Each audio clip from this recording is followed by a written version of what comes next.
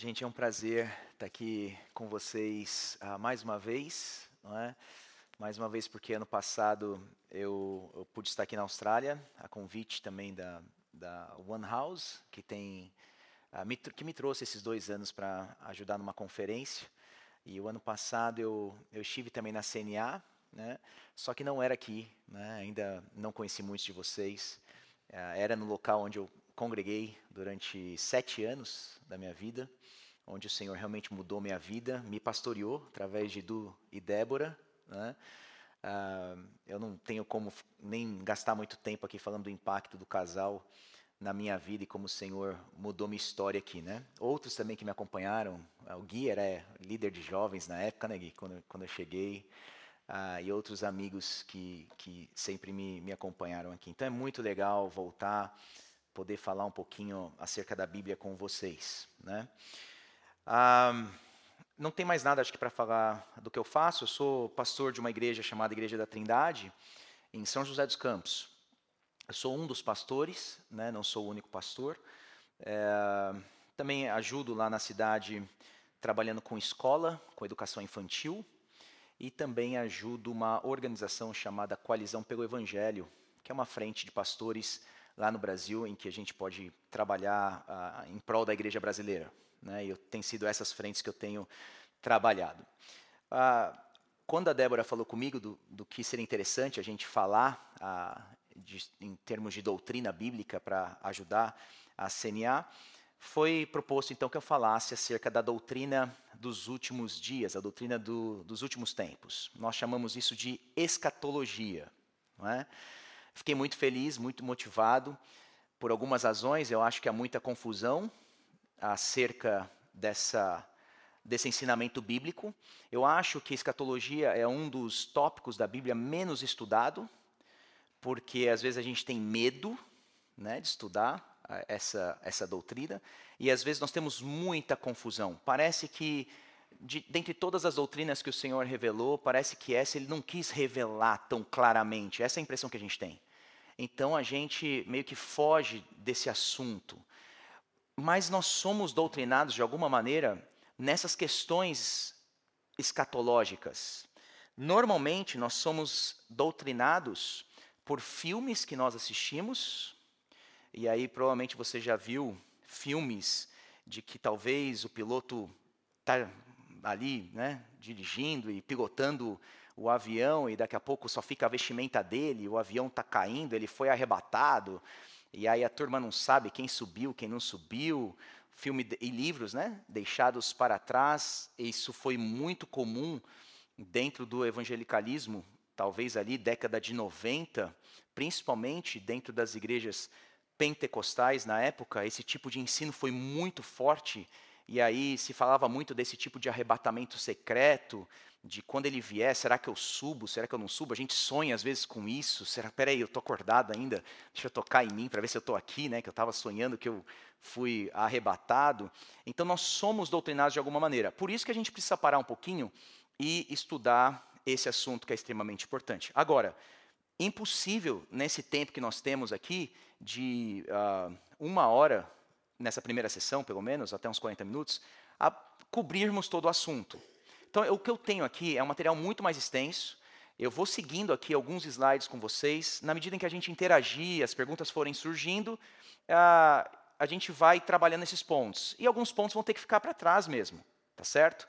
Então, não pense que nesses 2 blocos a gente vai conseguir cobrir todo o material em escatologia.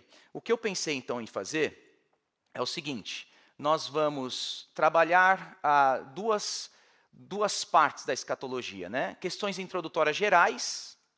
Então a gente vai trabalhar os principais pontos das questões relacionadas do fim nessa primeira sessão. E na segunda sessão nós vamos ter um break, e na segunda sessão nós vamos falar da teologia do livro de Apocalipse. Porque se eu entrasse diretamente no livro de Apocalipse, muitas pontas estariam soltas e as perguntas viriam. Então, quando a gente entrar no livro de Apocalipse, provavelmente a gente já passou os principais pontos, a gente só quer agora entender o livro, né? E claro que eu vou ter que só fazer um panorama do livro de Apocalipse, passando nas principais imagens, aquelas imagens que a gente tem mais dúvidas, né? Qual é a besta do livro de Apocalipse, o 666, os 144 mil. Então, eu destaquei algumas imagens que eu acho que talvez a gente tenha dúvida e vou trabalhar essas imagens com vocês. Agora, vocês podem levantar a mão, podem perguntar, podem me interromper na medida em que a gente vai caminhando. E eu vou por 40 minutos, depois para 15 minutos para perguntas e respostas. Tá bom? Então vamos lá, gente. O que é interessante a gente começar aí nos prolegômenos, né, as questões introdutórias? Eu começaria dizendo que quando a gente vai falar da doutrina do fim, da doutrina dos últimos dias, nós precisamos de humildade. Eu nunca me esqueço quando eu estava estudando teologia, especialmente escatologia, num curso lá no Brasil, e eu perguntei para o meu professor qual que era a posição dele com relação à vinda de Cristo. Se ele era, por exemplo, pré-milenista, se ele era pós-milenista, se ele era amilenista. E ele respondeu para toda a turma que ele era pré-pós-A. Aí eu falei, mas por quê, né, você é tudo isso? E aí ele falou, olha, vocês já leram Apocalipse capítulo 7? Quando João está tendo uma imagem da igreja glorificada, a igreja triunfante que a gente chama, não a militante, a triunfante, e o anjo vai perguntar se João sabe quem é aquela multidão que está vestida de branco. E o João, que está tendo a visão, não sabe responder. João vira e diz, o Senhor sabe. Aí o professor disse, se João, que está tendo a visão, não sabe responder certas perguntas, como que nós vamos afirmar certas questões com relação ao livro de Apocalipse? E a lição que ele estava dando para a gente é, vocês precisam de humildade. Vocês não podem entrar no livro de Apocalipse, às vezes, tipo assim, essa é a posição correta, tem que ser assim. Se o próprio apóstolo João, que teve a visão, tinha vezes que ele falava, olha, eu não sei responder. Você que responde, anjo. Então, eu acho que a primeira coisa que a gente precisa ter quando vamos falar dessas questões é a humildade. E esse é o caminho que eu vou seguir aqui. Talvez vão vir perguntas que eu simplesmente vou falar, olha, não sei. Eu pensaria mais ou menos por aqui. Não é? E seguindo aí o exemplo do apóstolo João. Segunda questão que eu acho que a gente precisa ter em mente, vocês não precisam ir lendo muito o slide não, mas só as ideias, é um conceito que a gente trabalha na teologia que a gente chama de triagem teológica.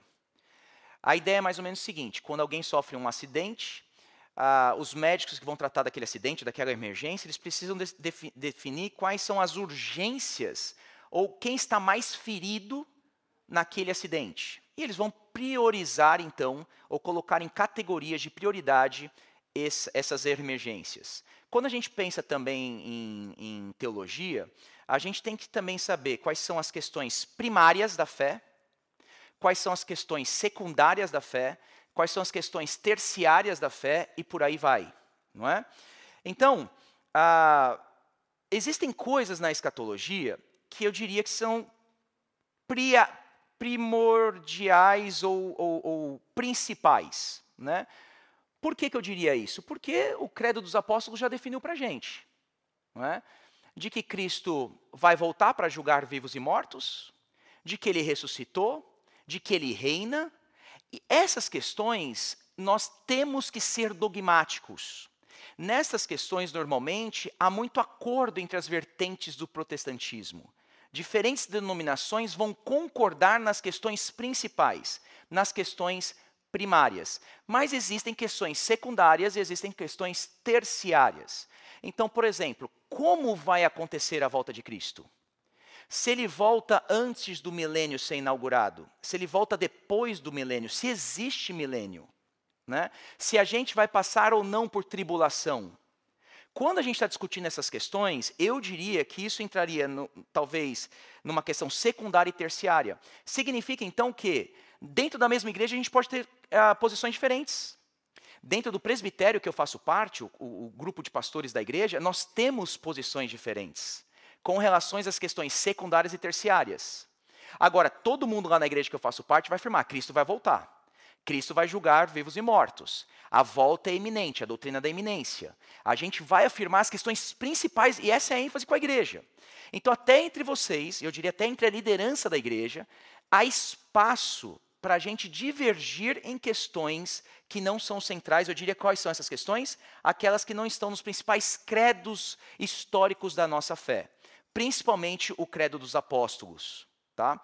Que é um documento de fé nosso, não é dos católicos, romano. Só lembrando aí, às vezes a turma tem muita aversão ao credo dos apóstolos. Uma outra questão introdutória que eu trabalharia com vocês é qual é a ênfase neotestamentária quando a gente vai trabalhar a escatologia. E aqui, gente, pasmem, né? Escatologia não está escrita na Bíblia para matar a sua curiosidade. Eu diria que escatologia está escrita nessa doutrina para você matar a sua carne nesse sentido. É para você viver radicalmente diferente. Todas as vezes que a Bíblia vai falar da volta de Cristo, vai exigir de nós uma postura de vida no presente. Essa é a ênfase bíblica. Às vezes a gente vai ler as passagens que vão tratar do fim do tempo e a gente está querendo trabalhar questões que o texto não quer trabalhar. Por isso que a gente não vai ter certas respostas, porque as perguntas são nossas e não do autor bíblico que escreveu esses textos. O que o autor vai trabalhar às vezes nessas questões, Cristo está voltando. Então sejam, por exemplo, vigilantes. Então veja de como a escatologia, na Bíblia, a ênfase é para mudar a nossa ética. É para mudar a maneira que nós devemos viver. Deixa eu provar isso para vocês com alguns textos aí. Olha Pedro falando. O fim de todas as coisas está próximo. Legal. Ele não vai trabalhar agora as ideias do fim. Ele só vai dizer então, portanto, sejam criteriosos, sejam sóbrios para poderem orar. Se o fim está próximo, tenham amor uns pelos outros. Passem a viver amando verdadeiramente uns aos outros dentro da igreja. O fim está próximo. Essa é a ênfase dele. Se o fim está próximo, pratique a hospitalidade. Sejam hospitaleiros. Lembrando que hospitalidade é você receber um inimigo e transformá-lo em amigo dentro de casa, né? Essa é a hospitalidade bíblica. Não é você comer pizza entre amigos depois do culto. Hospitalidade, lembrando, principalmente no Antigo Testamento, você receberia um estranho e tornaria ele um membro da família. Quando ele está falando sejam hospitaleiros para uma igreja, ele está dizendo recebam muito bem os estranhos. Tornem eles membro da família de vocês. Isso aí muda radicalmente a maneira da igreja ser no dia a dia dela. Mas, de novo, por quê? Porque o fim está próximo. Aproveitem então o tempo de vocês, tendo essa ênfase. Se o fim está próximo, sirvam uns aos outros. Use os dons que Deus te deu. O fim está próximo. Percebe então a ênfase que escatologia serve para a nossa ética e não para matar a nossa curiosidade. Mais um texto, por exemplo. Esse aí eu gosto muito. Em que Paulo vai dizer em 1 Coríntios, nem todos dormiremos, todos seremos transformados. 1 Coríntios 15 é a passagem clássica da ressurreição de Cristo. Né? É o grande capítulo que nós temos do apóstolo Paulo sobre isso. E ele termina esse capítulo dizendo, portanto, meus amados irmãos, sejam firmes, inabaláveis, sempre abundantes na obra do Senhor, sabendo que no Senhor o trabalho de vocês não é vão. Em outras palavras, parece que para mim a ênfase de Paulo é, já que o corpo vai ressuscitar no último dia, gaste o corpo de vocês. Não temam a vida de vocês, não temam perder a vida. Se dediquem firmemente, de modo inabalável à obra do Senhor. Parem de fazer planos para poupar a vida. Cansem a vida de vocês, arregassem as mangas de vocês, vocês vão ressuscitar no último dia. Essa é a ênfase do apóstolo Paulo. Mais uma vez, escatologia apontando para a ética. Mais um texto, e agora em Apocalipse. E essa ênfase a gente deu muito lá nas pregações de Apocalipse que a gente fez com a igreja. Revelação de Jesus Cristo, o qual ele deu para mostrar aos seus servos as coisas que em breve vão acontecer e por aí vai. E aí você vai ter, por exemplo, lá em Apocalipse 2:10, né, quando ele vai começar a falar com a igreja, ele vai dizer, seja fiel até a morte. Ou seja, a revelação de Apocalipse vem ali para João, o Senhor Jesus vai ser demonstrado e pintado ali com todas as imagens mais gloriosas possíveis no capítulo 1 de Apocalipse, mas capítulo 2 ou 3 vai falar da ética da igreja. Como a igreja deve encarar o sofrimento, como ela deve ser fiel até a morte. Então a revelação está servindo para a ética da igreja. Esse é o ponto também em Apocalipse. 1 Tessalonicenses, quando Paulo vai escrever àquela igreja de não sermos ignorantes acerca dos que dormem, porque vai ter ressurreição, ele vai dizer então que essa doutrina dos últimos dias deve nos consolar e deve nos trazer alegria. Não fiquem tristes. Por quê? Porque vocês conhecem escatologia. Então, aqui é muito legal porque a gente vê de como essa doutrina não deveria causar em nós medo ou estranheza. Essa doutrina serve à nossa alegria, né? Aqui eu tinha a minha avó quando estava viva, eu sempre lembro desse exemplo. Eu estava falando com ela da importância dela ler a Bíblia antes de dormir, né? E os livros que ela poderia ler, estava falando, você pode ler no Salmo, você pode ler Apocalipse. Aí quando eu falei Apocalipse, ela, não, Apocalipse não. Apocalipse antes de dormir, não. Eu falei, por que não, vó? Não, porque Apocalipse eu vou sonhar, Apocalipse dá medo, Apocalipse não. Mas olha, Paulo falando que, na verdade, a escatologia deve nos consolar, não dar medo. A escatologia deve trazer alegria ao nosso coração e não nos entristecer. Então veja como doutrina é importante. Doutrina serve à sua alegria. Não pense que doutrina é irrelevante para a vida cristã. São questões, então, iniciais aí, só para a gente pensar acerca dessa doutrina. E aí, entrando agora sobre escatologia, rapidamente com vocês, escatologia, então, é o estudo das últimas coisas, né? Uma frase que eu gosto muito desse teólogo luterano, Jürgen Moltmann, ele vai dizer que a fé cristã vive da ressurreição do Cristo crucificado e se estende em direção às promessas do retorno universal e glorioso de Cristo. A escatologia não pode ser simplesmente parte da doutrina cristã. Toda pregação e mensagem cristã tem uma orientação escatológica, o qual é também essencial à existência cristã e à totalidade da igreja. O que ele está dizendo aí? Ele está dizendo que a escatologia começa a partir da ressurreição de Cristo. Às vezes a gente pensa que a escatologia começa só realmente naqueles eventos lá do fim. Mas ele está dizendo, não, toda a fé cristã, então, depende da escatologia. Porque quando Cristo ressuscitou, nós entramos nos últimos dias, de acordo com as Escrituras. Por isso que ele vai dizer que toda a nossa vida cristã se inicia e termina na escatologia. A partir da ressurreição de Cristo até o último dia, nós estamos falando, então, da escatologia.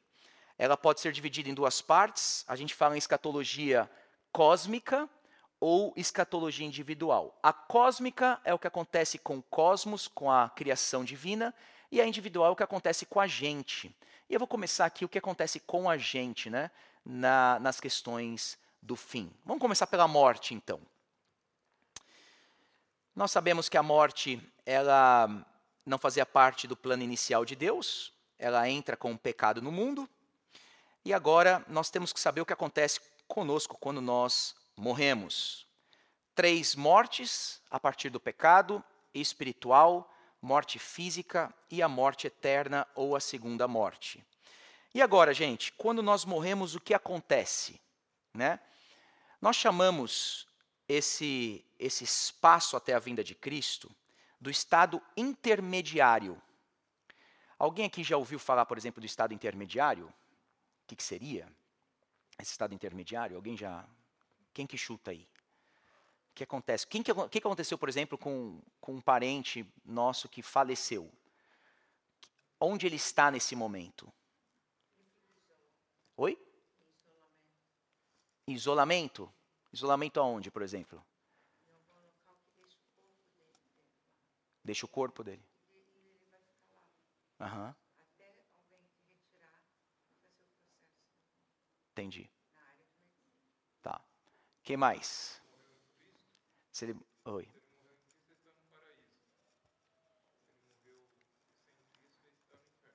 Beleza. O corpo dele está onde? Está na terra. E o que acontece com o corpo dele? Algum momento o corpo se une à alma? E quando que se uniria à alma, por exemplo? O que vocês pensam? O corpo então encontra com a alma. Então a gente pode dizer que nesse momento somos seres humanos, são seres humanos plenos? Ou não? Mesmo estando com Cristo, estamos plenamente com Cristo? Todas essas perguntas e toda essa ideia, né, essas implicações, a gente chama isso de estado intermediário. O que é o estado intermediário? Quando a nossa alma deixa o nosso corpo, né? E existe um período, então, da nossa existência em que nós, de certa forma, não estamos plenamente humanos. Porque o que é ser plenamente humano? Nós somos alma encarnada. Talvez uma das grandes definições que Anthony Huckman, um homem que escreveu acerca da antropologia bíblica, muito bom, se vocês quiserem ler um livro de antropologia bíblica, Anthony Huckman, muito bom. E ele vai dizer que uma boa definição, então, bíblica para o homem, ele é uma alma encarnada. Por quê, gente? Porque você não é ora alma, ora carne, não é? Você é sempre um único ser, indivisível, que é uma alma que se manifesta num corpo. É até difícil a gente tentar achar a expressão de que valorize o homem como um ser completo. O gnosticismo, no primeiro século, daria uma ênfase a quê, por exemplo? Daria a ênfase à alma do indivíduo e não ao corpo, porque a ideia do gnóstico seria que a matéria é ruim, não é? Inclusive, a ideia até do próprio grego, no primeiro século, é de que como toda a materialidade, se os deuses, né, não trabalham para o grego, né, então toda a materialidade impede a contemplação da alma, impede a contemplação da mente, etc. Então, na história da igreja, a gente tem sempre essa visão de que a matéria é menos, né? E existe esse aspecto do indivíduo que é mais. E aí, dependendo da vertente, vai dizer, por exemplo, que a alma é mais do que o corpo. Mas Deus não criou assim. O corpo conta muito para a fé cristã. Eu gosto, por exemplo, de ler o Sermão do Monte, de quando Jesus vai tratar da espiritualidade, em Mateus capítulo 6, ele vai falar do jejum, por exemplo. O corpo conta para a espiritualidade. Você passar fome faz sentido. Essa é a importância do corpo. O corpo conta para a criação, o corpo conta para a adoração, no caso do jejum, e o corpo conta para a ressurreição e a eternidade. Eu preciso bater uma ênfase aqui na importância do corpo, porque o corpo hoje em dia, culturalmente, tem sido menosprezado. Isso vai resultar no assunto e na posição que você pensa sobre aborto.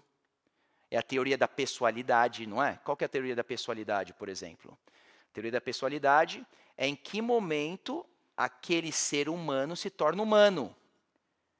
Enquanto ele é uma massa de carne, talvez ele não é uma pessoa. O que eles estão dizendo da importância do corpo? O corpo não é importante.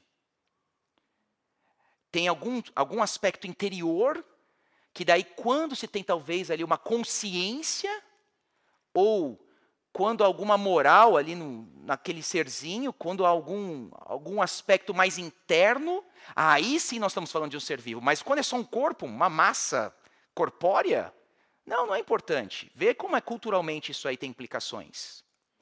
Tem implicações para o meu corpo, minhas regras. O que o meu corpo, minhas regras está dizendo, né? A gente pensando na importância do corpo, biblicamente, meu corpo, minhas regras está dizendo que é possível a pessoa interna direcionar a pessoa externa. Tipo assim, eu tenho um eu interior, muito comum esse papo de eu interior hoje em dia. Quem é o eu interior? Biblicamente falando. Você é sempre você. O eu interior é sempre o eu exterior.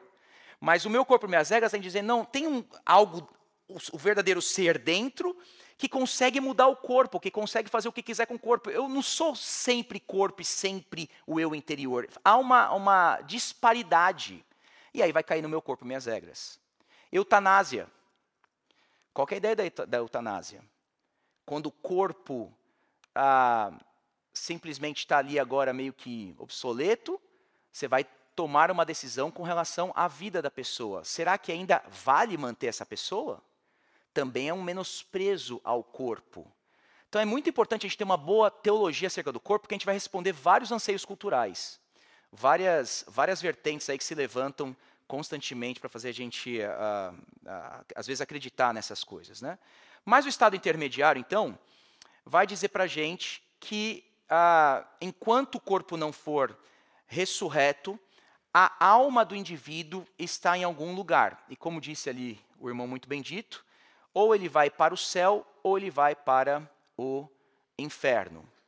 A alma dos cristãos, gente, vai imediatamente para a presença de Deus. Então nós sabemos disso aí, ó, alguns versos, né? Prefiro deixar o corpo e habitar com o Senhor. Então, Paulo está falando que ainda vai manter a sua existência mesmo fora do corpo. E essa existência vai ser mantida com o Senhor. Desejo partir e estar com Cristo. Hoje estarás comigo no paraíso, mesmo com o corpo pendurado no madeiro. E aí a Bíblia fala do culto em Hebreus 12, uma passagem muito bonita, falando que nós adoramos na presença dos espíritos dos justos aperfeiçoados. Então os que morreram no Senhor já são espíritos justos aperfeiçoados. Não é? Então, se isso é verdade, nós não acreditamos na ideia do purgatório. Por quê? Qual que é a ideia do purgatório? Quem que lembra aí? Ou quem já veio do catolicismo romano aí? Quem chutaria aí a ideia do purgatório? Vai lá.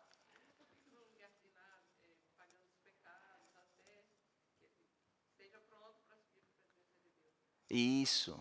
E lembrando que assim, não é, a pessoa está salva no purgatório, né? Não é um aspecto mais se é salvo ou não. A pessoa está salva, só ela não tem o mérito ainda necessário para chegar à presença de Deus, né? Uma doutrina clássica dentro do catolicismo romano, que ganha muita força, principalmente com a Divina Comédia de Dante Alighieri, que é uma obra muito legal, muito interessante, inclusive de ser lida, né, mostrando ali de como no século XIII já se pensava toda essa ideia de purgatório. Vem lá o Caronte, né, pegar as almas, atravessar as almas, e o pessoal é como se fosse uma peregrinação espiritual que ele quer demonstrar, né? E aí Dante forma muito a ideia dentro do catolicismo romano acerca do purgatório. Mas, biblicamente falando, não existe esse limbo, né? Não existe esse espaço onde as almas estão ali num processo de espera. Desejo partir e estar com Cristo. E o purgatório esvazia o sacrifício substitutivo expiatório de Cristo. Porque se Cristo pagou de fato pelos nossos pecados, se a justificação pela fé é uma doutrina que nós cremos, ou seja, Cristo é a nossa medalha de honra ao mérito, não é isso? Com essa medalha de honra ao mérito, justiça de Cristo, nós podemos adentrar a presença do Pai. Não por nosso mérito, por mérito dele. Isso é justificação pela fé. É a medalha de honra ao mérito, né? Então nós temos a medalha para chegar perante o Pai e estar na presença dele. Então não existe a doutrina do purgatório. Também não existe a doutrina do sono da morte, da alma, desculpa. Sono da alma é outra doutrina que às vezes até cristãos acabam acreditando nisso, de que a alma está adormecida. E daqui a pouquinho ela vai ser despertada na ressurreição, e aí sim ela vai para Cristo. Eles vão usar, por exemplo, Jesus falando sobre a morte de Lázaro, de que Lázaro adormeceu, mas basta continuar o texto, que adormecer ou entrar nesse sono significa morreu. Então, quando a Bíblia fala, tanto no Antigo Testamento quanto no Novo Testamento, do sono, é um sinônimo para a morte. Então, não leia sono na Bíblia achando assim, a alma está descansando. Perdeu-se até a consciência, né? Não existe essa ideia. Sono é um paralelismo, por assim dizer, para morte. A gente lê, por exemplo, o Antigo Testamento, Salmo 115, que vai dizer que os mortos não louvam a Deus. E aí você fala assim, e agora? Se o estado intermediário diz que as almas estão já com Cristo, estão com o Senhor, e aí, quando a gente lê o Antigo Testamento, diz que os mortos não louvam a Deus. Isso é na perspectiva humana. Essa é a ideia. É o ser humano, por exemplo, olhando para um que faleceu e dizer, e falar, né, agora ele não pode mais adorar o Senhor. Ele faleceu. Essa é a ideia. Tanto é que o contraste, o finalzinho que eu coloco aqui é, nós, porém, bendiremos o Senhor desde agora para sempre. Os vivos podem bendizer o Senhor, mas os mortos não louvam o Senhor. É um contraste entre vivos e mortos. Não está falando da alma com Cristo, louvando já a Cristo eternamente, ou louvando o Pai eternamente. É da perspectiva humana que esses textos estão escritos, da experiência humana. Nós teremos consciência depois da morte, né? Ah, aqui também é outra noção, às vezes, que há muita confusão. Se a gente ainda vai ter lembrança, se a gente ainda vai ter memória, se a gente ainda vai ter consciência. Hebreus 12 vai falar que nós temos grandes nuvens de testemunhas. Quem são essas grandes nuvens de testemunhas, por exemplo? Essas grandes nuvens de testemunhas são os heróis da fé de Hebreus capítulo 11. É até estranho de que eles ainda são testemunhas. Alguns vão até dizer que é possível, então, que esses que já estão com Cristo, de certa forma, tenham até uma noção que acontece com a igreja ainda nessa existência. Né? Eles são testemunhas do que acontece com a igreja. É uma ideia de que eles estão vivos, conscientes perante a presença de Deus. Quando a gente lê Apocalipse, capítulo 6, nós temos uma oração belíssima dos mártires da igreja. Há orações, neste momento, das almas daqueles que estão com o Pai. Isso tudo envolve consciência. A memória não está apagada, a consciência não está apagada. Estar no paraíso, como Jesus diz, não é estar num paraíso sem nenhuma noção de onde se está, nenhuma possibilidade de curtir o paraíso, porque não há mais consciência, se fosse o caso. Mas estar no paraíso significa você vai desfrutar do paraíso. Para desfrutar do paraíso, você precisa de consciência. Esse é o ponto. Então, sim, há consciência e há memória. Agora, a ideia da memória é que talvez seja um pouco mais complicada para a gente, né? Porque como que nós podemos ter memória e não se entristecer com talvez aqueles que não estão conosco ou com aqueles que estão no inferno? O que vocês acham aí? Deixa eu complicar aqui um pouquinho a ideia. O que vocês chutariam? Se nós teremos memória, o que vocês acham? Como é que a gente vai ter memória, mas ao mesmo tempo não ter tristeza? Vai lá, Dé. Acho que quando a gente estiver desfrutando de Deus, a gente vai ver a justiça dele e a gente vai se, talvez, olhar para aqueles que se perderam e a gente amava, e ainda assim ser tomado pela justiça de Deus e não se entristecer com aquilo. Exatamente. Exatamente. Para Agostinho, lembra de Agostinho, Confissões de Agostinho, né? Livraço aí muito interessante que a gente tem na fé cristã. A memória ela está subjugada pela vontade, né? O problema é que nesse lado da existência a nossa vontade é pecaminosa. A gente deseja o que nós não deveríamos desejar. Por isso que a memória se entristece. A vontade ela está deturpada.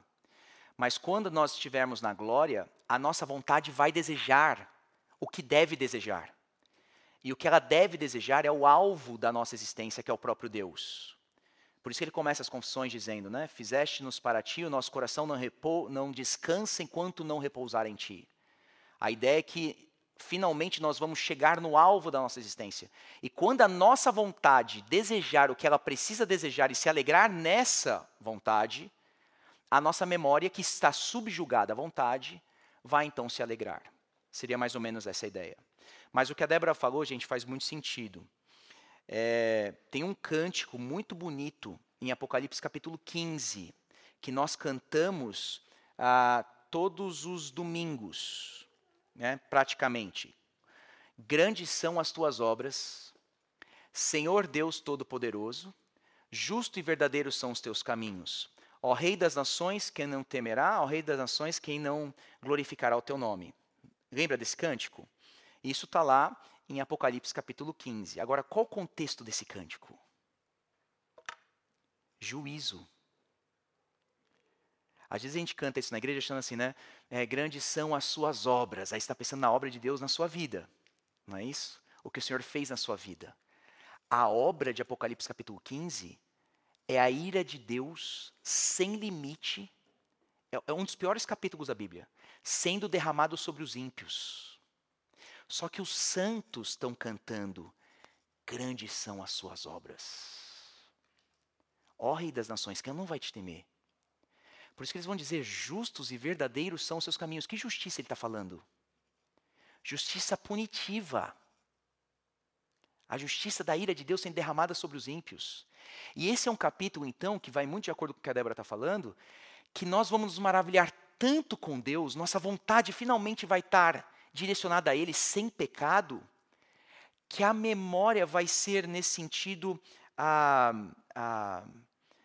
por mais que haja memória desses ímpios sendo condenados, essa vontade que sobressai sobre a memória faz com que a gente se alegre.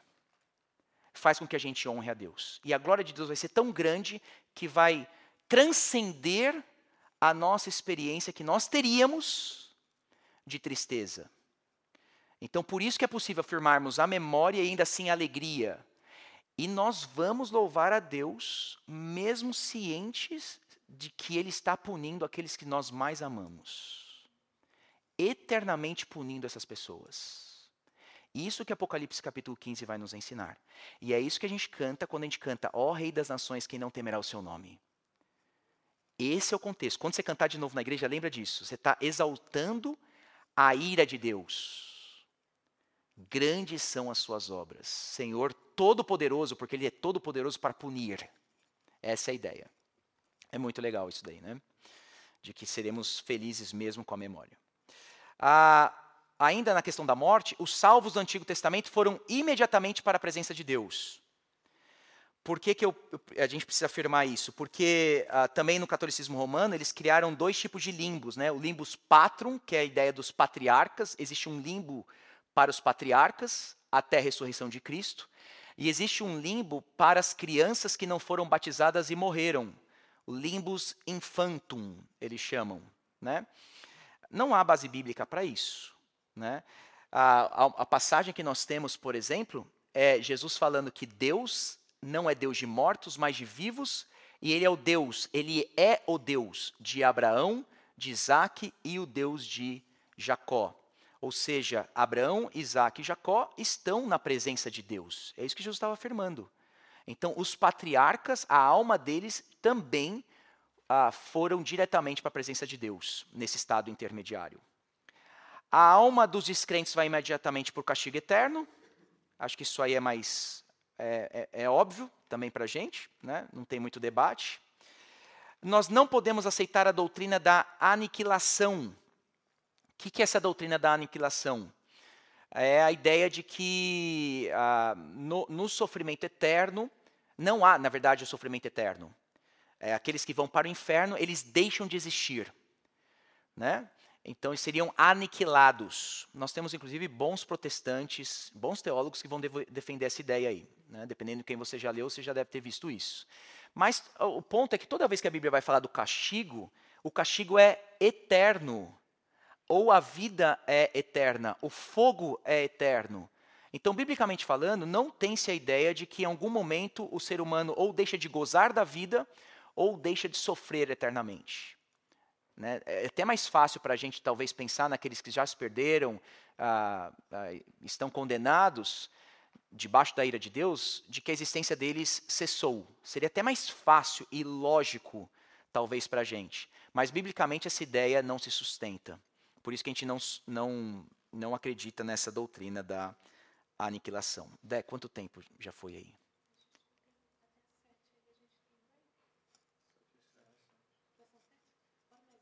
Mais 10 minutinhos, pode ser? Então deixa eu ir para onde é mais legal aqui, ainda que vale a pena nessa introdução aqui de escatologia. Sinais da vinda de Cristo. Esse é legal. Quais são os sinais, então, que a gente tem que esperar da vinda de Cristo, gente? Resumão, né? Pregação do evangelho a todas as nações. Então, assim, só lembra assim, os sinais. Por que é importante também? Existe a ideia da volta iminente de Cristo. A qualquer momento ele pode voltar. Mas, por outro lado, existem sinais que nós conseguimos perceber na nossa história se essa volta de fato está mais próxima ou não. Quais seriam esses sinais? Pregação do evangelho a todas as nações. A palavrinha não é nações, no original, no grego, é etnia. Por que é importante falar isso? Porque, às vezes, a depender da geopolítica, né, e de como as nações vão se organizando, novas nações podem surgir. E aí, pode ser que aquela nação que surgiu ali, ninguém foi ali e pregou, mas já pregaram para aquela etnia de onde surgiu essa nação? Se já pregou para a etnia, então essa profecia aqui já se cumpriu. Por isso que a noção melhor aí de pregação de evangelho a todas as nações é pregação a toda etnia. Porque de uma etnia você pode ter várias nações. Então pode ser que esse sinal, nós estejamos aí mais próximo desse sinal do que a gente pensa. Né? Vai ter a grande tribulação. Qual a ideia da grande tribulação? Marcos capítulo 13, Mateus capítulo 24, são os capítulos que vão tratar daquelas dores do fim, guerra, fome, tremores de terra e por aí vai.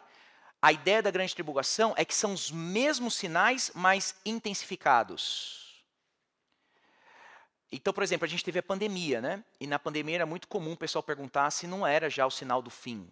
Aí você tem que se perguntar se já teve pandemia no mundo em alguma época mais antiga. Tivemos. A peste negra foi terrível. 1/3 da Europa indo embora. Não é? Então, não é ainda o período da grande tribulação. Por que não é? Porque Marcos 13, Mateus 24, vai dizer que quando nós chegarmos no período da grande tribulação, são sinais nunca antes experimentados na nossa história. Então, quando essas dores se intensificarem de tal modo de que nós vamos olhar para a história e falar, isso nós nunca vivemos, aí nós sabemos que estamos na grande tribulação. Aí, claro, vai ter um debate de se nós, igreja, vamos passar ou não na grande tribulação. A gente vai ver isso agora quando entrar em Apocalipse. Tá bom? Falsos profetas realizando sinais e maravilhas, sinais no céu. O próprio texto de Apocalipse vai falar de estrela caindo, sol escurecendo, ou às vezes sol derretendo. Parece que perto da... E assim, não tem como... você acaba com a possibilidade da existência humana quando esses sinais acontecem. Então, a lógica seria que esses sinais talvez seriam os últimos sinais. Quando isso acontece, Cristo volta. Porque é insustentável a vida humana quando esses sinais, os astros, por exemplo, eles sofrerem esse tipo de abalo. A vinda do homem da iniquidade e a rebelião, o homem da iniquidade, de 2 Tessalonicenses, é o anticristo. É a mesma ideia em Apocalipse 13 para o anticristo. E salvação de Israel. Né? Eu estava falando com o Du, na viagem, no avião para cá, de que esse é o grande debate hoje, de que Israel é esse que a gente está falando. Principalmente pensando agora na guerra de Israel com Hamas. A questão não é nem com Palestina, a questão é com Hamas. Né? É muito triste a gente ver a turma querendo defender hoje, indo para as ruas defender Palestina, quando não foi Palestina que atacou Israel, né? Foi Hamas. Né? Então, a defesa palestina hoje é uma defesa, ao meu ver, a um grupo terrorista. Né? E a gente tem que se perguntar, o que está acontecendo com Israel? Será que Deus ainda tem um plano para Israel? Não tem um plano para Israel? Né? Mas, independente do que a gente traduz aqui por Israel, existe uma salvação, de acordo com Romanos 11, um despertamento em Israel. Seriam esses os sinais do fim. Eu acho que eu vou terminar por aqui, abrir para perguntas e respostas, e a gente volta daqui a pouquinho, depois do café, com a próxima sessão em Apocalipse. Só antes da gente entrar diretamente agora em Apocalipse, que esse é o plano, né? Eu preciso passar com vocês aqui nas perspectivas escatológicas, tá? Então, são as posições que nós temos acerca da vinda de Cristo. Quais são essas posições? E talvez aqui que gera muita dúvida acerca dessas posições. Mas quais são as principais posições que a gente tem? A gente tem uma posição que é chamada pré-milenismo histórico, pós-tribulacionista. Não se assusta com o nome não, que eu vou tentar aqui clarear com uma imagem bem fácil. Mas olha só, pré-milenismo histórico vai ensinar que no fim do presente século haverá então um período de grande tribulação, seguida pela segunda vinda de Cristo. Nessa vinda de Cristo, o anticristo será julgado, os justos são ressuscitados, Satanás será preso, pensando em Apocalipse 20, e Cristo estabelecerá o seu reino na terra, que durará 1000 anos, na terra, esse reino, não é? E será um tempo de bênção sem precedentes para a igreja. No final do milênio, Satanás será solto e instigará uma rebelião que será rapidamente subjugada. Nesse momento, os injustos serão ressuscitados para o julgamento e o estado eterno terá início. Aí você falou assim, nossa, não entendi nada, resume aí. Aí a gente resume assim, ó. Então, o pré-milenismo pós-tribulacionista, vamos só tentar clarear aqui, quando a gente está falando assim, pré, a e pós-milenista. Esses prefixos, né, pré e pós, é sempre referente a Cristo. Então, pensa assim, quando está falando de pré, Cristo volta, então, antes de algo, não é isso? Pré é antes. Se está falando de pós, significa que Cristo volta depois de algo. Então, lembra que quando está falando de pré e pós, milênio, e qual é a passagem que vai ser discutida aqui? Apocalipse 20, que vai falar do milênio. Tá? Então, quando está falando de pré-milênio, de novo, o prefixo está falando acerca de Cristo, a vinda dele. Então, o pré-milenista, ele vai defender o quê? Cristo volta antes do milênio. Beleza? Então, é bem o que está ali, ó. A gente está na fase da igreja, ó, Cristo morreu aqui, ressuscitou. A gente está aqui agora, vivendo aqui, ó. Tá vendo? Aí, o pré-milenismo vai dizer o seguinte, vai vir um período de tribulação que a igreja vai passar, tá vendo? Aí, Cristo vem aqui, ó, pré-milênio, por isso que é pré-milenista, tá vendo? Aí, Cristo volta, esse milênio não é um milênio literal, não necessariamente um pré-milenista acredita em 1000 anos, é um tempo completo, por assim dizer, né? Mas Cristo vai reinar aqui com a sua igreja, já salva, né? Na terra esse milênio, essa é a característica do pré-milenista, é um reino aqui na terra, que também incrédulos e ímpios estarão aqui na terra, e Cristo ainda reinando com a sua igreja, e aí finalmente, perto do fim, vem o juízo final. Então, é pós-tribulação, por quê? Porque a igreja passa pela tribulação, mas antes do milênio, e veja, é uma vinda só. O pré-milenista histórico, ele acredita que é uma vinda só. É a segunda vinda, tem um milênio de Cristo na terra com a sua igreja, e depois vem o juízo final. Isso é pré-milenista. Aí tem gráficos assim, né? Que vai deixar a gente ainda mais com a certeza. Parece que confunde, mas não é. Cristo veio, morreu, ressuscitou, vem o período da grande tribulação, a era da igreja. Aqui agora explicando, né? Nesse reino de Cristo, que é o milênio, quando ele vem, Satanás é amarrado, por isso que Cristo reina 1000 anos com a igreja. No finalzinho desse reino, Satanás é solto, os ímpios aqui seguindo Satanás, etc., mesmo com Cristo reinando na terra, que essa seria a dificuldade dessa posição. E aí vem então o retorno final, o julgamento final, onde é um julgamento só. Isso é pré-milenismo. Existe uma outra posição que é o pré-milenista dispensacionalista. Essa aqui talvez é a que você mais conhece. Você já teve alguma igreja em que tem um gráfico que é super complexo, cheio de barras cortando esse gráfico, e aí vem 7 anos de não sei o quê, aí Cristo volta uma vez, aí a igreja subiu, a igreja não passa na tribulação, depois Cristo volta uma segunda vez, aí fazem aquele gráfico extremamente complexo. Quando o gráfico é muito complexo, normalmente é a visão dispensacionalista. Essa visão dispensacionalista, ela é nova na história da igreja por um homem chamado John Darby, do século XIX. Bíblia Scofield. Né, Scofield. Então, essa visão, na história da igreja, ela é desconhecida. Mas é curioso de como essa visão é relativamente nova e ela tem muitos adeptos hoje em dia. Principalmente por causa de revistinhas, que eu acho que o nome era a Chamada da Última Hora, alguma coisa assim, e o Deixados para Trás, que é a ideia de um arrebatamento secreto.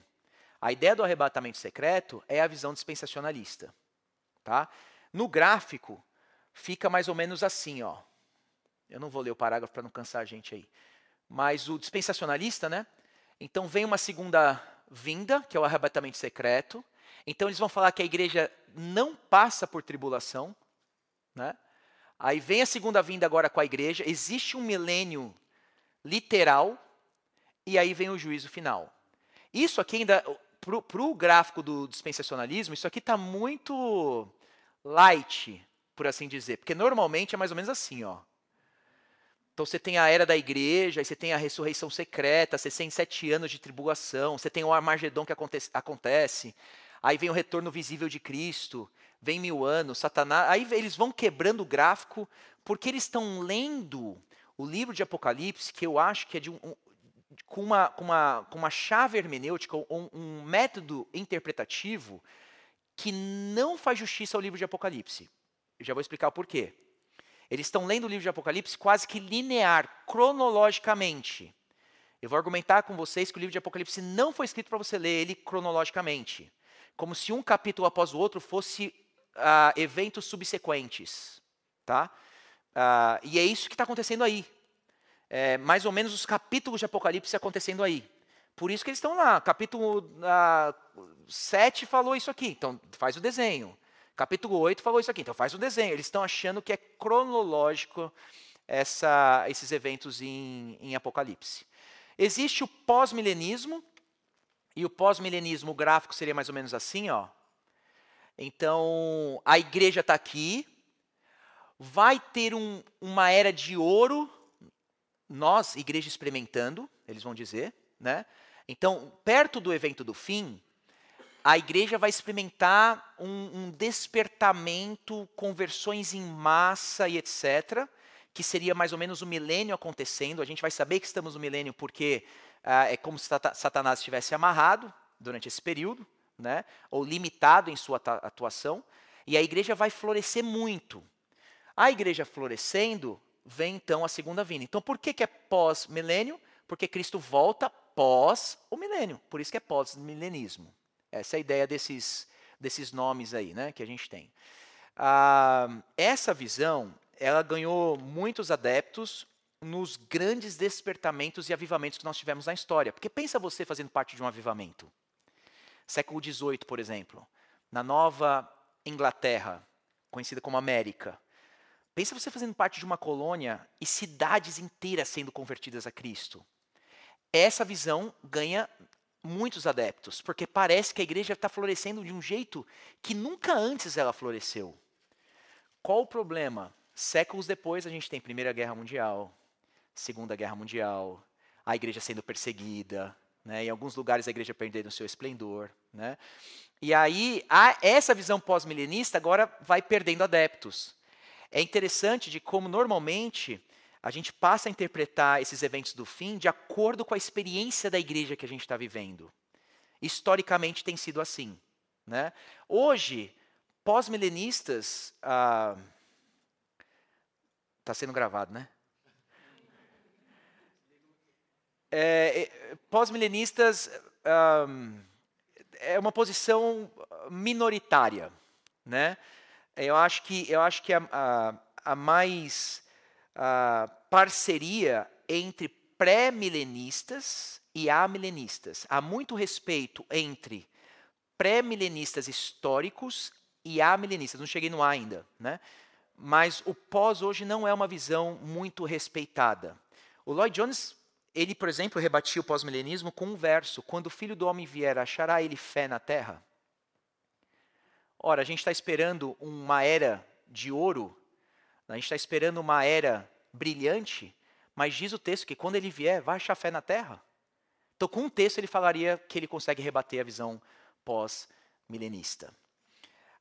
E aí vem a visão amilenista, né? A visão amilenista é isso aqui, ó. O milênio já está acontecendo. Quando está falando do A, não pense nesse A como não milênio, né?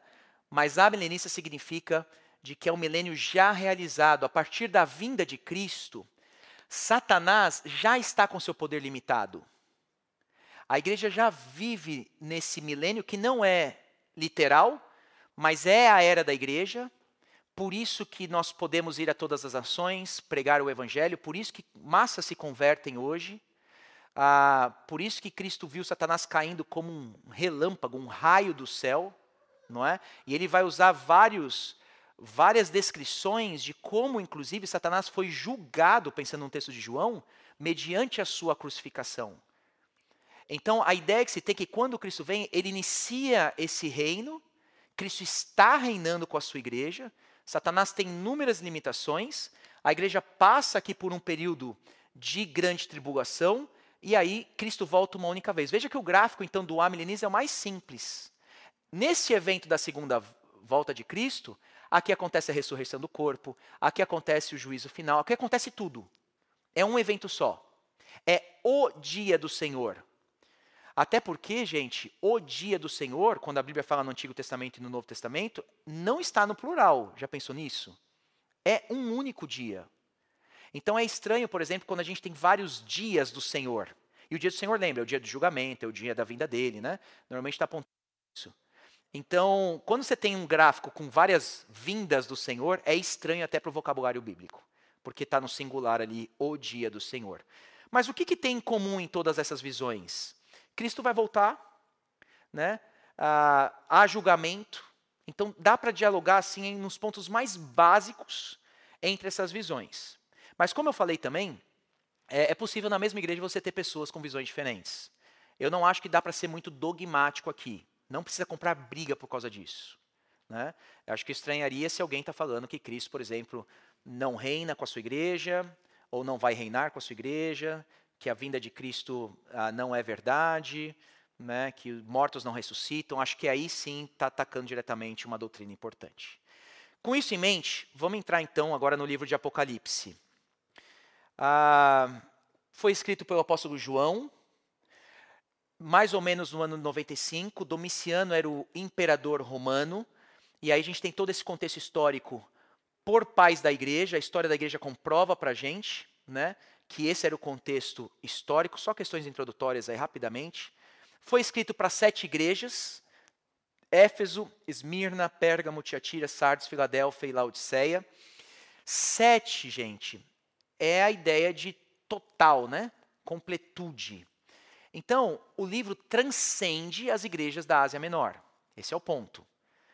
Está sendo escrito para todas as igrejas, por isso 7.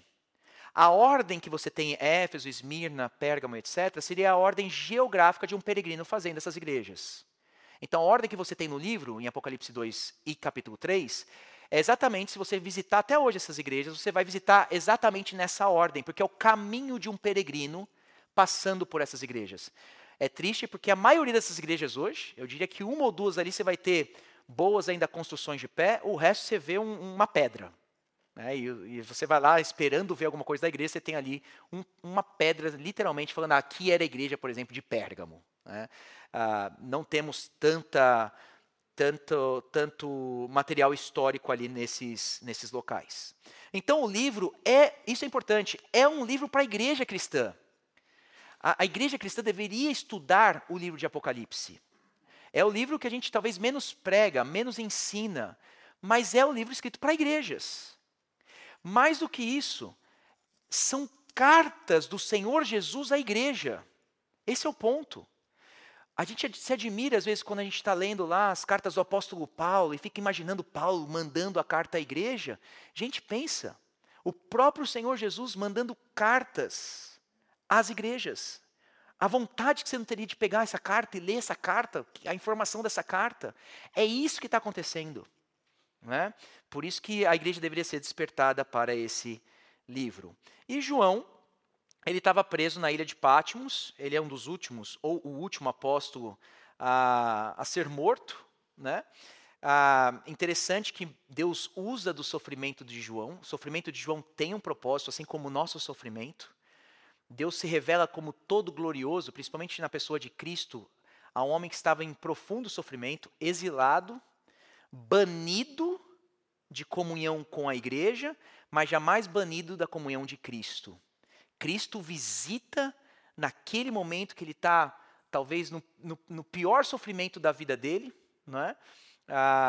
É muito bonito pensar nessa nessa característica da carta de Apocalipse. É escrita por um homem em sofrimento, a igrejas que estão debaixo de sofrimento, de Domiciano, e aí a gente vê um pouquinho do porquê da teologia, então, do livro de Apocalipse. Tem muito sofrimento envolvido neste livro.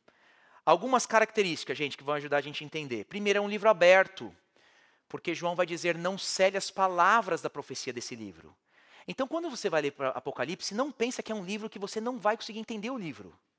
O livro está aberto. Se fosse um livro que o Senhor quisesse que a gente tivesse muita dúvida, ele selaria esse livro. Diria que é um livro de enigma para a gente. Mas a ideia não é essa, é um livro aberto. Olha, leiam essa profecia. É um livro que deve ser pregado. Bem-aventurado aquele que lê. Bem-aventurados que ouvem essa profecia.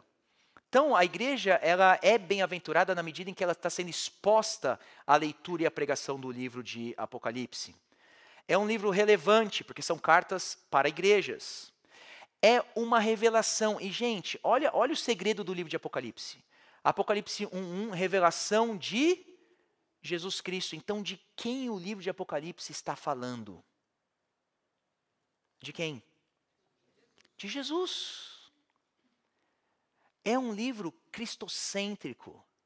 É um livro que, antes de revelar as coisas do fim, do que vai acontecer com a igreja, vai revelar acerca do Senhor da igreja.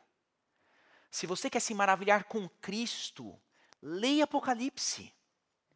São as imagens mais bonitas do Senhor glorificado, o Senhor Jesus glorificado no dia do Senhor, se revelando aquele homem que se deu como morto, né? Se não fosse o Senhor tocando nele para encorajá-lo. Mas, em primeiro lugar, é revelação acerca de Cristo. E aí que eu diria que Jesus não é só o tema, mas também o autor. Por quê? Se de um lado está revelando acerca de Cristo, é Cristo quem está revelando a João o que vai acontecer. Então ele é tanto o tema quanto o autor dessa revelação. É um livro profético, e aí a gente chama isso de profético apocalíptico. É um livro que se enquadraria as profecias do Antigo Testamento, Daniel, Isaías, eu colocaria aqui também Zacarias, que não está aí. Gente, se é um livro profético, se é um livro apocalíptico, da literatura apocalíptica, eu diria então que não dá para ler literalmente esse livro. Como você, por exemplo, não vai ler às vezes Isaías de modo literal. Você não vai ler certos capítulos de Daniel de modo literal. Você não vai ler Zacarias de modo literal, porque a literatura, o gênero literário não permite uma leitura literal. Aqui já vai ajudar a gente a ler bem o livro de Apocalipse. O livro está carregado de imagens porque faz parte do tipo ou do gênero literário dele. Todo mundo aqui, a ideia do gênero literário, né? Então, por exemplo, se você está lendo Nárnia, né? C.S. Lewis vai comunicar imagens que você não vai ler ali de modo literal. Você vai ser carregado por essas imagens a sua imaginação. Não é isso? Por isso que muito simbolismo está ali. Porque o tipo de literatura é assim, é literatura fantástica. Você não pode ler como você lê um jornal, como você lê uma revista, né? Um site de notícia. Ali, você não vai ler com simbologia, você vai ler literalmente, porque a literatura, o gênero literário, que guia a forma de leitura. Então, pessoas erram, por exemplo, quando vão ler o livro de Apocalipse e estão buscando literalidade. Não faz sentido. Aí a gente já vai falar, por exemplo, 144.000. Você vai ler como? Literal. Milênio, você vai ler como? Literal. Cristo com a espada na boca. Literal. Vê que não faz sentido? Não dá para ler o livro de forma literal. É um livro de consolo. E aí, como que João vai consolar a igreja? Em primeiro lugar, ele vai dar graça e paz à igreja. Né? Eu acho muito bonito que a introdução do livro fala do passado da igreja antes de falar do futuro dela. Porque se João quer consolar a igreja, ele tem que sempre lembrar a igreja do que ela já tem. E a igreja sempre teve graça e paz da parte de Deus. Ele começa consolando a igreja a partir daí. Essa graça vai ser revelada no verso 5, Cristo morrendo pelos nossos pecados, né, porque Ele nos ama. Então, a igreja é sempre vitoriosa e consolada por quem ela é em Cristo, independente das circunstâncias adversas. Lembra que Apocalipse, a igreja está passando por bastante circunstâncias adversas. Como que a gente pode, então, interpretar o livro de Apocalipse? Existem algumas posições. Existe a posição preterista, que são os eventos que já aconteceram. Eles vão olhar e vão falar assim, não, o livro de Apocalipse foi escrito para a igreja do século I, a Grande Babilônia é Roma, a besta de Apocalipse 13 são os imperadores romanos. Isso já aconteceu na história. Alguns vão ler Apocalipse assim. Outros vão ler com essa visão futurista, de que o livro de Apocalipse está escrito para um período para acontecer por um período perto do fim da história. Então, seria a visão futurista. Outros vão ler com uma interpretação histórica. O livro de Apocalipse tem se cumprido na história. E outros vão ler com uma visão idealista. O livro de Apocalipse se cumpre na história, mas o que está por trás da história é uma guerra entre bem e mal, é uma guerra entre o reino de Deus e o reino das trevas. O que eu diria é que todas essas visões têm um quê de verdade. Né? É um livro que foi escrito para as igrejas lá do primeiro século? Sim. É um livro que tem se cumprido na história? Sim. É um livro que demonstra, por exemplo, que há uma guerra entre o reino de Deus e o reino das trevas? Apocalipse 12. O dragão perseguindo a mulher que está grávida e etc. Então, sim. Aqui a gente não deveria ficar só com uma das interpretações. Né? Mas é um livro que, ao meu ver, trata de todas as dispensações na história, tratando acerca do povo de Deus. A literatura apocalíptica, eu já falei com vocês, do que significa essa literatura, que não dá para a gente ler como literal. Chave hermenêutica, aqui que vale a pena a gente entender. A melhor maneira, acho que, da gente ler o livro de Apocalipse, como eu falei, não é numa linha cronológica. Então, como que a gente lê o livro de Apocalipse? O que alguns propõem como paralelismo progressivo. Já explico para vocês. A ideia é, você tem histórias sendo contadas que se repetem, mas sempre tratando normalmente do mesmo tema. Isso é paralelismo progressivo. Tá? Então, não pensem que há uma linha cronológica, mas por vezes você fala assim, nossa, mas esses 7 selos que está falando aqui, quando a gente vai ler, por exemplo, as 7 trombetas, parece que está falando da mesma coisa. Julgamento divino, e sim, está falando da mesma coisa. Só que está sempre aumentando a tensão no livro de Apocalipse. As histórias são paralelas e falando dos mesmos eventos. Por que eu estou falando isso? Você não pode esperar primeiro os 7 selos, depois as 7 trombetas, depois as 7 taças e etc.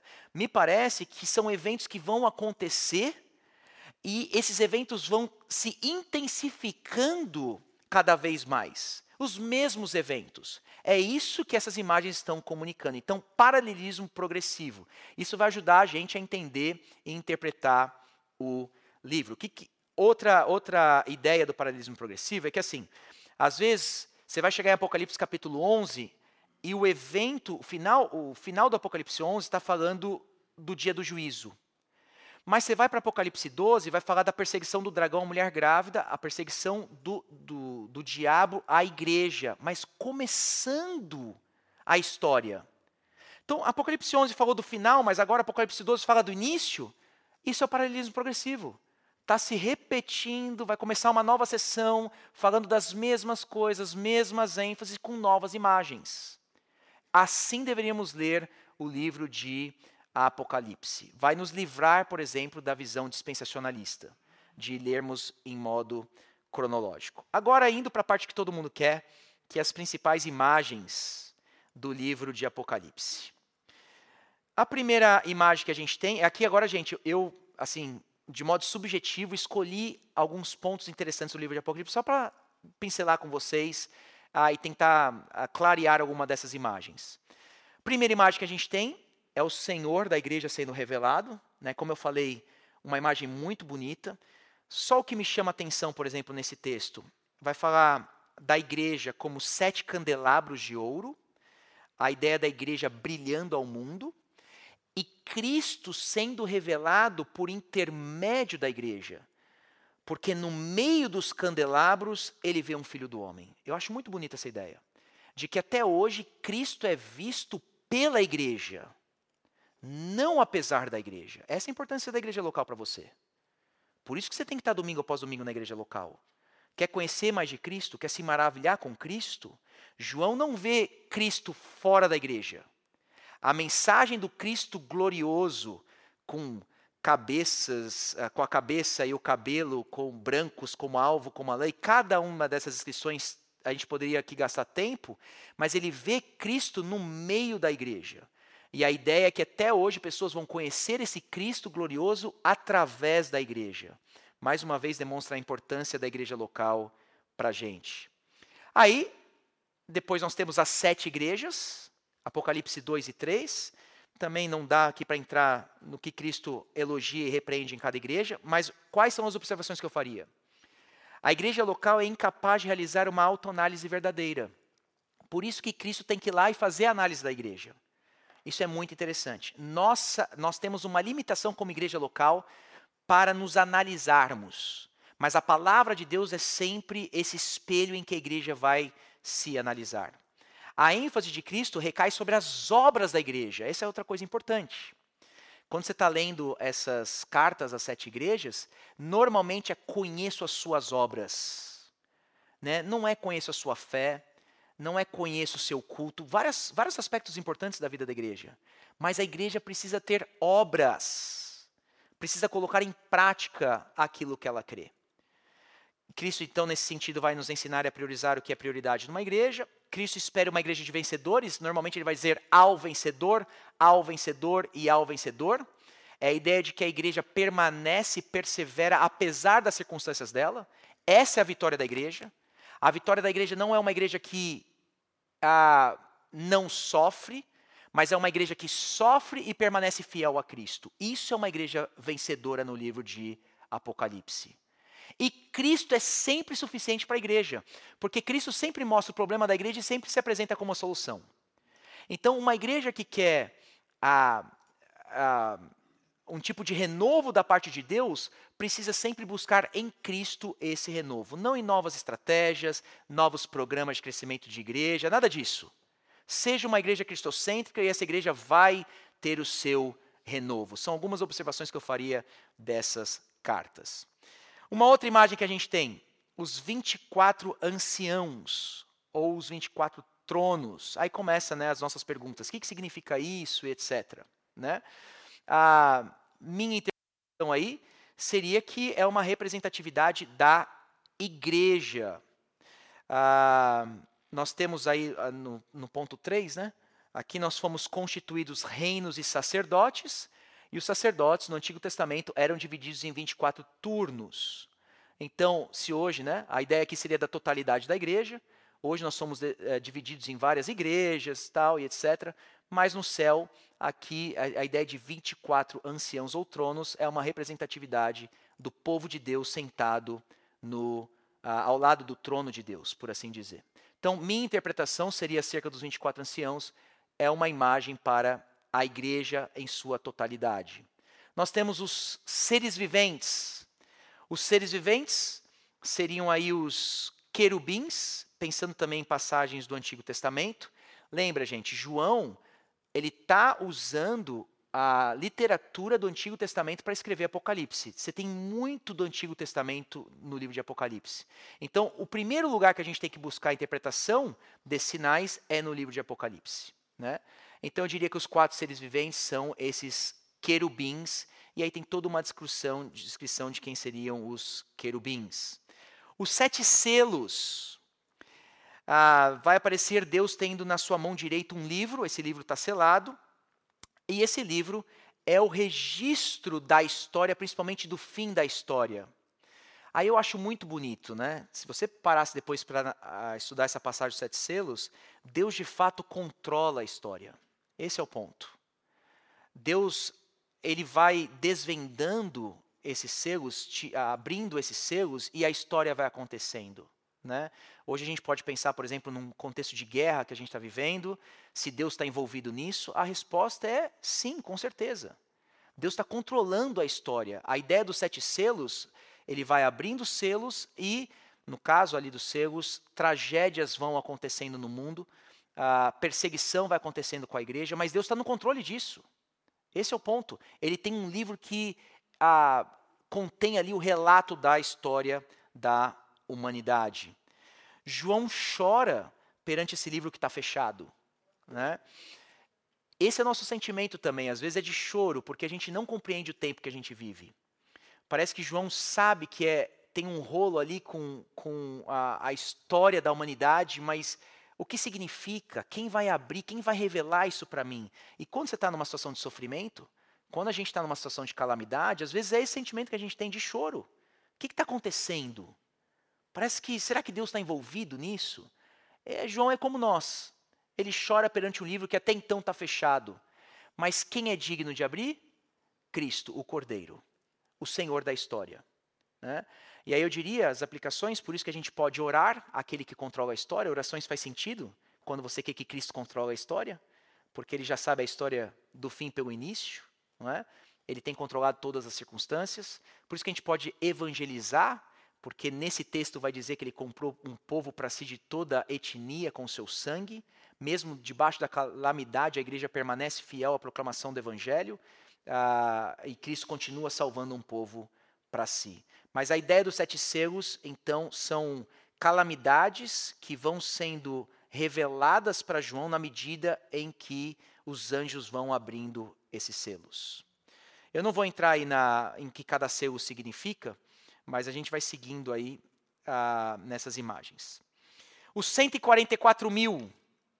Aí, gente, se nós fôssemos testemunha de Jeová, o testemunha de Jeová vai dizer que existe um número exato de pessoas que vão morar no céu. De todos os salvos, somente 144 mil vão morar no céu. Aí, né, será que eu estou entre os 144 mil? Será que eu vou? Será que eu não vou? Os dispensacionalistas, eles vão interpretar os 144 mil como judeus. Então, Deus tem judeus etnia, somente 144 mil, que também vão para o céu de todo Israel, 144 mil vão ser privilegiados. Entendo que 144 mil é um número simbólico, e aí lembra, é Apocalipse, não dá para ser literal. Esse é o ponto. Então a gente já tem que trabalhar com simbologia, né? E no próprio texto de 144 mil, há uma descrição das 12 tribos de Israel, a totalidade do povo de Deus. Inclusive vai falar que dessas 12 tribos você tem 12 mil de tal tribo, 12 mil de tal tribo. 12... E por que 12 mil? Não é o número exato que está em jogo, é a totalidade do povo de Deus. Então 144 mil é uma metáfora para a igreja. A igreja sendo selada por Deus, e aí é o contexto dos selos sendo abertos. Enquanto a tragédia e a calamidade vem sobre o mundo, Deus está selando os seus eleitos e protegendo a igreja no mundo debaixo dessas calamidades. Esse é o ponto. Então, a gente deve esperar por muita tragédia, muita tribulação, mas, ao mesmo tempo, a mão do Senhor selando a sua igreja, protegendo a sua igreja. É isso que está acontecendo com esses 144 mil. 7 trombetas. 7 trombetas são sinais agora do sofrimento que virá sobre o mundo incrédulo. E aí, assim, é bem interessante porque as trombetas têm sido tocadas da parte do Senhor e às vezes o incrédulo ainda não ouve. O Senhor tem advertido o mundo com as suas trombetas e mesmo assim os incrédulos não se arrependem. A ideia da trombeta aqui é bem imaginativa, né? Mexe muito com a nossa imaginação. O barulho tem sido feito da parte do Senhor e ainda assim, mesmo com essas trombetas sendo tocadas e entoadas na história, ainda assim os incrédulos não se arrependem. E aí você tem essas 7 trombetas no capítulo 8 de Apocalipse. É muito interessante que as trombetas, principalmente vindo para a 7ª trombeta, que é o dia do juízo final, são respostas das orações dos santos. Às vezes você está orando por justiça e você pensa assim, será que Deus vai fazer justiça a essa maldade? Em Apocalipse, Deus vai fazer justiça. Há de chegar um dia, que é o dia do juízo, que Deus vai derramar a sua ira por causa da sua oração. Por isso que você deve orar. Às vezes a gente está nesse mundo aqui e a injustiça tem sido cometida, a gente não vê, às vezes, o governo fazendo justiça como a gente espera, mas o que o livro de Apocalipse garante é que pelas nossas orações, as orações dos santos subindo ao Pai, é que as trombetas aqui serão entoadas, ou, no caso das taças, a taça da ira de Deus vai ser derramada por causa da sua oração. Por isso que faz sentido, por exemplo, Jesus nos orientar a orar, venha a nós o teu reino. De um lado, você sabe, por exemplo, o reino vai vir, o livro de Apocalipse está escrito. Do outro lado, ele pede para a gente orar que venha o reino. Aí você fica assim, nossa, mas por que eu vou orar se o reino já vai vir? Porque o Deus que decidiu como o fim vai acontecer, também decidiu o meio de acontecer esse fim. E o meio que ele decidiu acontecer o fim é pela sua oração. Então, toda oração que você faz por justiça, ela será um dia respondida da parte de Deus. Deus vai trazer julgamento aos ímpios. Eu acho isso aí muito encorajador. Eu mesmo oro por muita justiça de Deus quando a gente vive num mundo de justiça. E um dia o Senhor vai responder essas orações. A pergunta é se sua oração vai estar nesse incensário. Se Deus pode contar com a sua oração, com a oração da sua família, se de fato as suas orações estão lá. Né? Essa é a pergunta que a gente deveria fazer. Caminhando aí já para o final, nós temos a imagem das duas testemunhas, que também normalmente é muito debatido, porque a ideia das duas testemunhas ali faz referência a Moisés e Elias, em Apocalipse capítulo 11. Mas, mais uma vez, Apocalipse 11 é paralelo com Apocalipse 12. Apocalipse 12 fala da igreja sendo perseguida pelo dragão. Não tem como entrar nos detalhes aqui. E a ideia, então, das duas testemunhas é o poder da testemunha da igreja. Não é que vai vir Moisés e Elias testemunhando e eles vão ser perseguidos e eles não vão morrer na mão do ataque dos ímpios, etc. É a igreja no poder de Moisés, no poder do testemunho de Elias, testemunhando e sendo fiel na sua mensagem. Indo para frente, a mulher e o dragão, que é, como eu tenho dito, o próprio Satanás perseguindo a igreja. Essa passagem é muito bonita. A ideia, se eu posso fazer uma aplicação com vocês, a igreja aqui é uma mulher que sofre dores de parto, ou seja, ela é a mãe dos cristãos. Essa ideia da igreja como mãe, nós perdemos na história. Historicamente, gente, principalmente a partir dos reformados, né, ali século XVI, duas imagens para a igreja. A igreja como escola e a igreja como mãe. Igreja como escola e igreja como mãe. Igreja como escola porque ela que te forma como cristão. Ela que te educa. E a igreja como mãe porque você nasce na igreja. É muito interessante isso. Por exemplo, Calvino iria usar a imagem de você nascendo na igreja e sendo alimentado no seio da igreja. A gente precisa ter essa imagem hoje em dia porque tem essa ideia de que a igreja se tornou relevante para nós, cristãos. Qual que é a ideia de que você nasce na igreja? Não pela igreja, mas você nasce na igreja. De que mediante a proclamação da igreja, mediante a pregação da igreja, é que o Senhor vai dar vida ao seu coração. Então você nasce na igreja. Essa é a importância da igreja. Mas você não pode nascer na igreja e depois se desconectar da igreja. Você precisa continuar na igreja, para ser nutrido na igreja, para crescer na igreja e etc. Quando a gente perde essa ideia de mãe e escola, é que a gente tem uma visão pequena acerca da igreja. Mas essa visão, por exemplo, de Apocalipse 12, da mulher grávida, de uma mãe parindo, lembra a gente dessas visões históricas acerca da igreja. E o anticristo?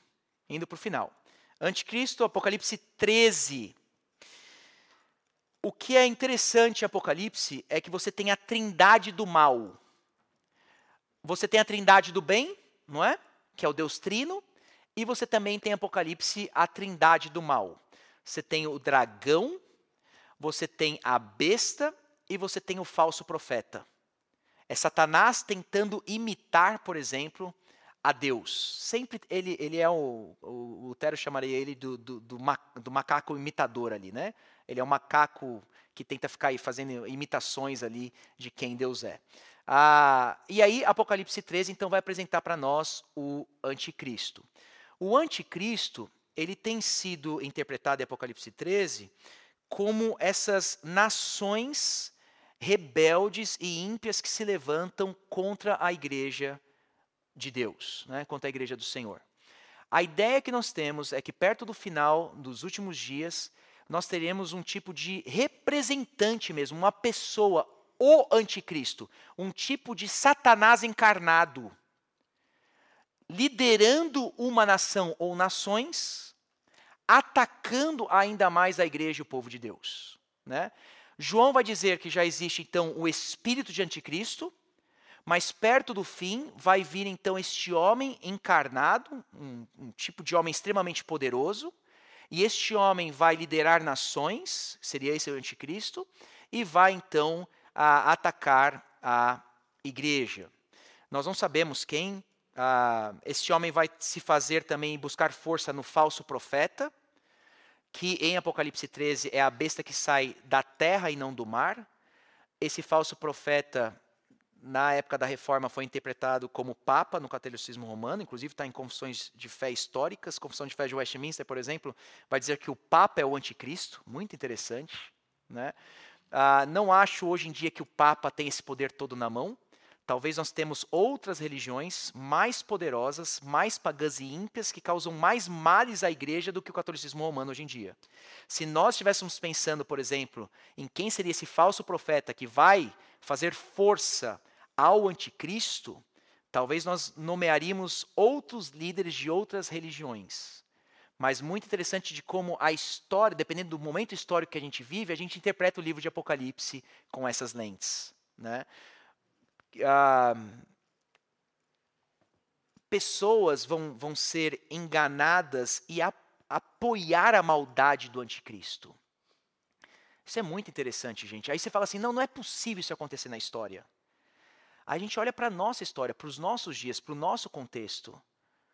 De às vezes pessoas apoiando nações rebeldes, ímpias, apoiando a maldade no dia de hoje, fazendo protestos para aqueles que são os piores, talvez, de uma nação. E aí você pergunta, será que não é possível isso acontecer? Com certeza é possível. Com certeza é possível. Então essa é a ideia do anticristo. Indo bem para frente aí com vocês, já abrindo para perguntas.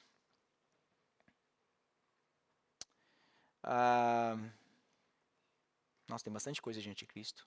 Trindade. 666. Eu diria também que não é um número literal.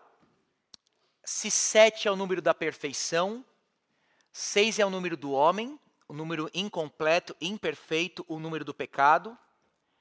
Este homem chamado Simon Kistemaker, ele diz que 6 aponta para o juízo, né? No final você tem o 6º selo, a 7ª trombeta e a 6ª taça, eventos bem perto da ira de Deus. Então a ideia é que 666 é o número do anticristo, é o fracasso sobre fracasso sobre fracasso. Ele incorporará a plenitude da imperfeição, a consumação da maldade. Aqui eu não acho que cabe aquela matemática que o pessoal faz, às vezes, de 666, você pega o nome de Nero, e aí Nero significa não sei o que em hebraico ou em grego, e o número significa tal letra, aí você faz uma matemática cabala para chegar no final de um nome, né? Eu não acho que se aplica a esse 666. Eu acho que, de novo, é um número simbólico, que está falando, se 7 é o número da perfeição, 6 é o número da imperfeição, e você tem 3 vezes esse número sendo apresentado. Eu acho que é o máximo que a gente consegue caminhar com relação ao 666. Eu quero chegar lá em Apocalipse 20 rapidinho com vocês, aqui eu termino. Aqui. Então, como é que acho que vale a pena a gente interpretar o milênio e o juízo final? Qual que seria a minha posição aqui para vocês, né? De como que deve ser interpretado Apocalipse capítulo 20. Deixa eu botar aqui já, fica mais fácil. Apocalipse 20 vai falar de Satanás amarrado. A pergunta é quando que Satanás vai ser amarrado? Essa seria a pergunta. Então, por exemplo, pré-milenistas vão dizer que Satanás vai ser amarrado no final do milênio literal, não é? Amilenistas, ou seja, Cristo já está reinando a partir da vinda dele, diz que Satanás já está amarrado. Me parece que essa é a melhor interpretação. Por textos que estão aí, Mateus 12, Lucas 10, etc., me parece que com a vinda de Cristo, sua morte, sua ressurreição, o homem mais forte já tomou, usando a linguagem de Jesus, a casa, aquele homem que tinha poder naquela casa está amarrado, e está amarrado por um homem que é mais forte. Então me parece que Satanás já está amarrado desde a vinda da ressurreição de Cristo. Diz que ele vai ser solto por um pouco período de tempo. Interpretando nessa posição, então é quando vier a grande tribulação. Parece que perto do fim, Satanás ganha mais espaço, e por ganhar mais espaço, então nós vamos passar sim como igreja pela grande tribulação. Eu não acho que a igreja vai ser poupada da grande tribulação. Quando a gente pega os sermões escatológicos de Jesus, como eu disse, Marcos 13, Mateus 24, Jesus, o pensamento ali, ele continua. A igreja passa pelo princípio das dores, e Jesus não diz que a igreja vai ser poupada da grande tribulação. Então, não há nada, ao meu ver, na Bíblia que vai levar a gente a ser poupado desses eventos. A gente deve esperar pelos piores dias, gente, como igreja, sinceramente falando. Né? Eu acho que a igreja, se a gente já sofre, acho que a igreja ainda vai passar por momentos muito mais difíceis quando esse período chegar. Vai falar também Apocalipse 20, da primeira ressurreição, da segunda morte, aí eu interpretaria como aspectos espirituais. Vai falar da batalha final, que é o Armagedon. Armagedon não acho que é uma batalha física, a gente vendo o exército de Satanás vindo fisicamente, o exército de Deus vindo e uma batalha cósmica acontecendo. É o dia do juízo. É Cristo julgando toda a criação, punindo Satanás no dia do juízo. Né? Não acho que dá para interpretar isso literalmente, mas espiritualmente. Isso seria uma interpretação, então, amilenista. E, finalmente, a gente termina com esperança, que é novo céu e uma nova terra.